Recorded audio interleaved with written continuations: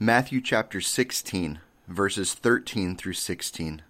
When Jesus came to the region of Caesarea Philippi, he asked his disciples, "Who do people say that the Son of Man is?"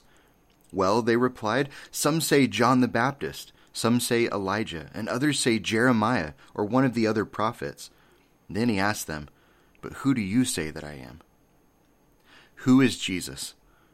Friends, I believe this is the most important question that we will respond to in this life. Although it didn't originate with him, C.S. Lewis popularized the statement that Jesus was either a liar or a lunatic or the Lord. He was pointing out that Jesus either 1, deceived all of mankind by conscious fraud, 2, he was himself deluded and self-deceived, or 3, he was divine. When you read the gospel accounts of Jesus' life, his ministry and message, you're forced to walk away with one of these 3 beliefs. If Jesus claimed to be God, which he did, and then turned out not to be, then he must be a lunatic. If he's neither God nor a lunatic, then he must be a liar. But if he is neither of these, then he must be God. Jesus was either a liar or a lunatic or the Lord. So who do you say that Jesus is? Today we're beginning a new series called This Is Him. Over the next several weeks, we're going to work our way through Luke chapters 3 and 4, learning more about who Jesus really is. Each week we'll read a passage that clearly speaks to Jesus' identity. It was the famous French general, Napoleon Bonaparte, who once said, "If Socrates would enter the room, we should rise and do him honor. But if Jesus Christ came into the room, we should fall down on our knees and worship him." Dr. Luke would have agreed with Bonaparte, because in these 2 chapters he makes it clear that Jesus is Savior, Messiah, and Lord. I'm so excited to read these passages with you as we see different people all declaring that Jesus is Lord. For this first message, we're going to start with Luke chapter 3, verses 1 through 20. I'll read this passage in its entirety, and then we'll go back through and break it down into different sections. So Luke chapter 3, beginning in verse 1. It was now the 15th year of the reign of Tiberius, the Roman emperor. Pontius Pilate was governor over Judea. Herod Antipas was the ruler over Galilee. His brother Philip was ruler over Iturea and Trachonitis. Lysanias was ruler over Abilene. Annas and Caiaphas were the high priests. At this time, a message from God came to John, son of Zechariah, who was living in the wilderness. Then John went from place to place on both sides of the Jordan River, preaching that people should be baptized to show that they'd repented of their sins and turned to God to be forgiven. Isaiah had spoken of John when he said, "He's a voice shouting in the wilderness, 'Prepare the way for the Lord's coming, clear the road for him. The valleys will be filled, the mountains and hills made level. The curves will be straightened, and the rough places made smooth. And then all the people will see the salvation sent from God.'" When the crowds came to John for baptism, he said, "You brood of snakes, who warned you to flee the coming wrath? Prove by the way you live that you've repented of your sins and turned to God. Don't just say to each other, 'We're safe, for we are descendants of Abraham.' That means nothing, for I tell you, God can create children of Abraham from these very stones. Even now the axe of God's judgment is poised, ready to sever the roots of the trees. Yes, every tree that does not produce good fruit will be chopped down and thrown into the fire." Then the crowds asked, "What should we do?" John replied, "If you have 2 shirts, give one to the poor. If you have food, share it with those who are hungry." Even corrupt tax collectors came to be baptized and asked, "Teacher, what should we do?" He replied, "Collect no more taxes than the government requires." "What should we do?" asked some soldiers. John replied, "Don't extort money or make false accusations, and be content with your pay." Everyone was expecting the Messiah to come soon, and they were eager to know whether John might be the Messiah. John answered their questions by saying, "I baptize you with water, but someone is coming soon who is greater than I am, so much greater that I'm not even worthy to be his slave and untie the straps of his sandals. He will baptize you with the Holy Spirit and with fire. He's ready to separate the chaff from the wheat with his winnowing fork. Then he will clean up the threshing area, gathering the wheat into his barn, but burning the chaff with never-ending fire." John used many such warnings as he announced the good news to the people. John also publicly criticized Herod Antipas, the ruler of Galilee, for marrying Herodias, his brother's wife, and for many other wrongs he had done. So Herod put John in prison, adding this sin to his many others. The last time we saw John, Mary had traveled to see her cousin Elizabeth, who is John's mother, and John leapt for joy, worshiping God from within Elizabeth's womb. Here, John is all grown up. In our weekly bulletin, there are 3 bold phrases: when he came, how he came, and why he came. In today's message, I'd like to break each of these phrases down from what we learn about John in today's passage. We'll start with the first phrase. When did John come on the scene? This is when he came.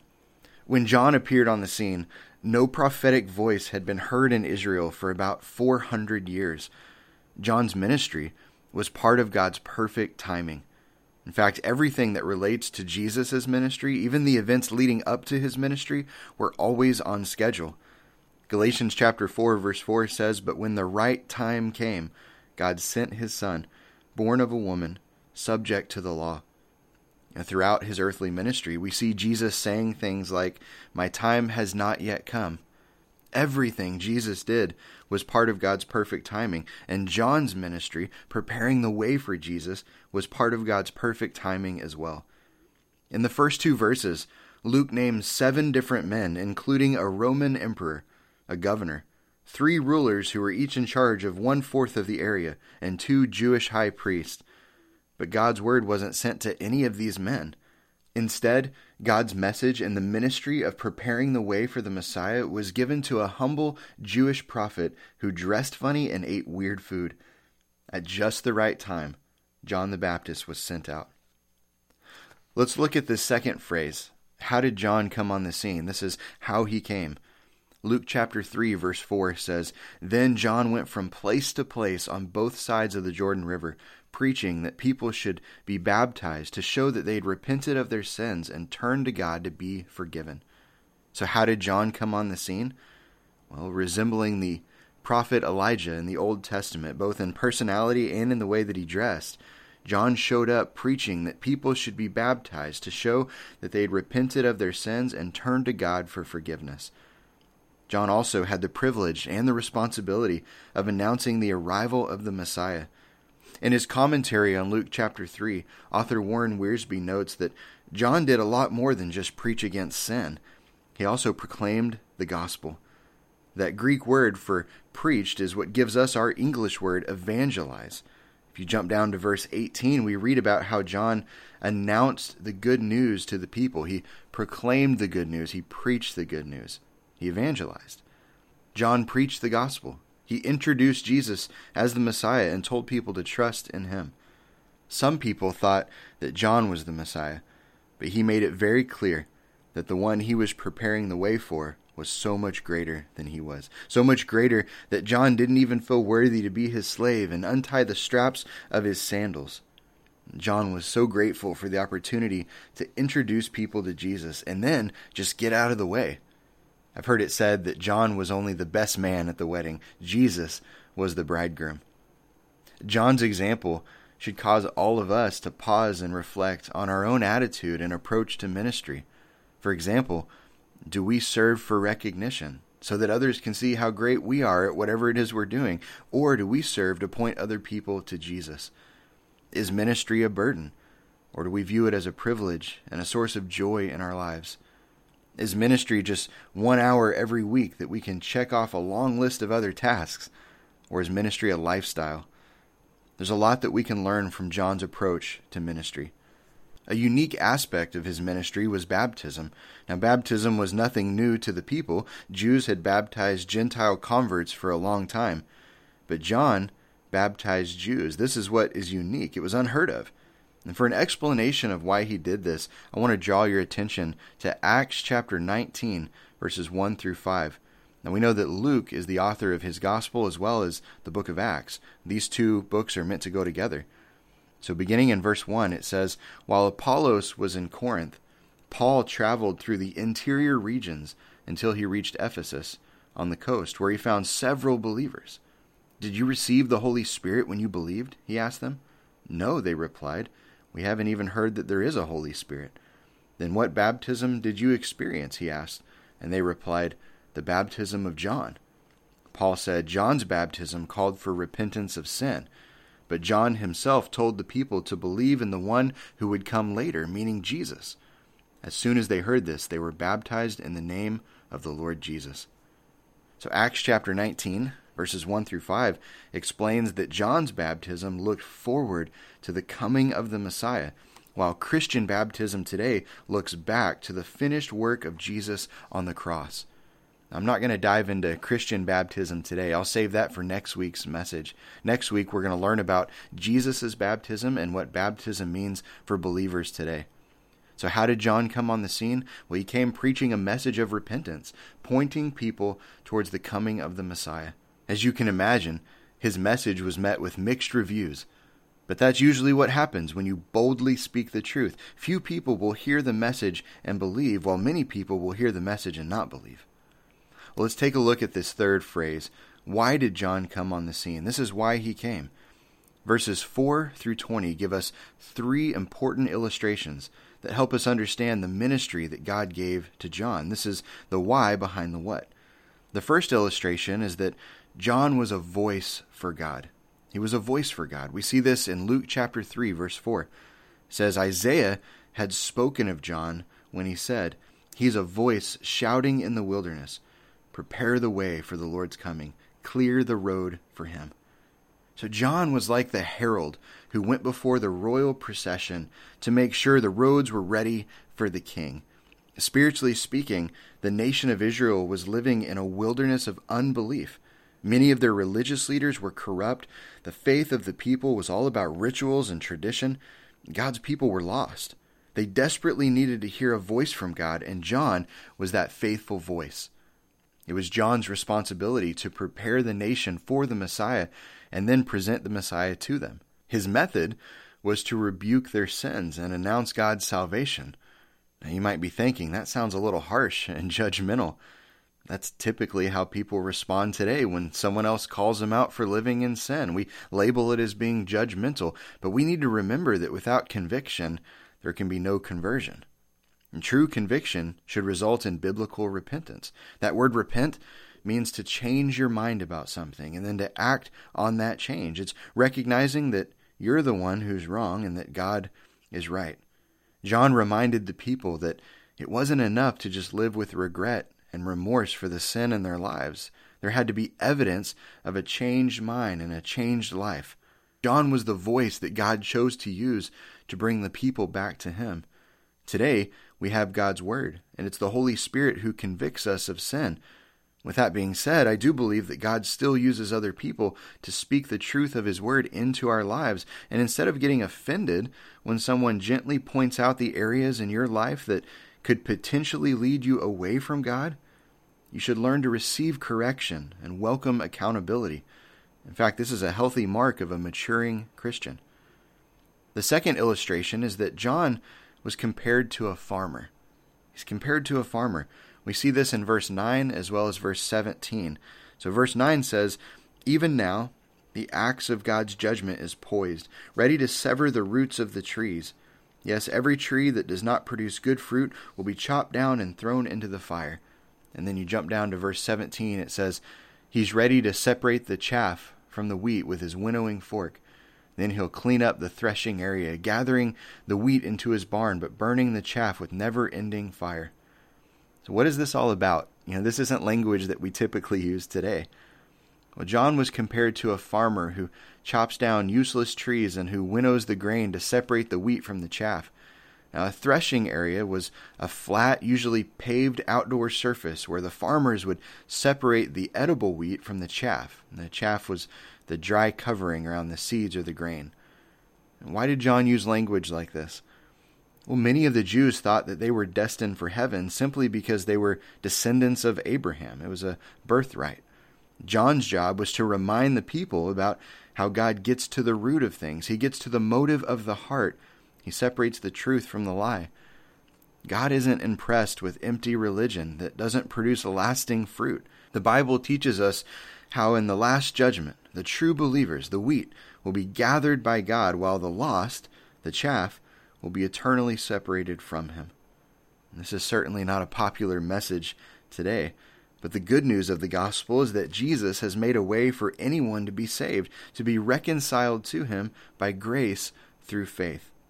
So John can be compared to a farmer and how he prepared the people for the Messiah. The third and final illustration is this. John was a teacher of others. He was a teacher of others. We see this in verses 10 through 14. It says, "The crowds asked, 'What should we do?' And John replied, 'If you have 2 shirts, give one to the poor. If you have food, share it with those who are hungry.' Even corrupt tax collectors came to be baptized and asked, 'Teacher, what should we do?' He replied, 'Collect no more taxes than the government requires.' 'What should we do?' asked some soldiers. And John replied, 'Don't extort money or make false accusations, and be content with your pay.' John not only preached the good news publicly, but he also had a personal ministry to the people, showing them how to practice their new faith. He taught the people how to be selfless and how to share what they had with others. Christians are meant to be marked by generosity. He told the corrupt tax collectors to not collect any more taxes than what the government required.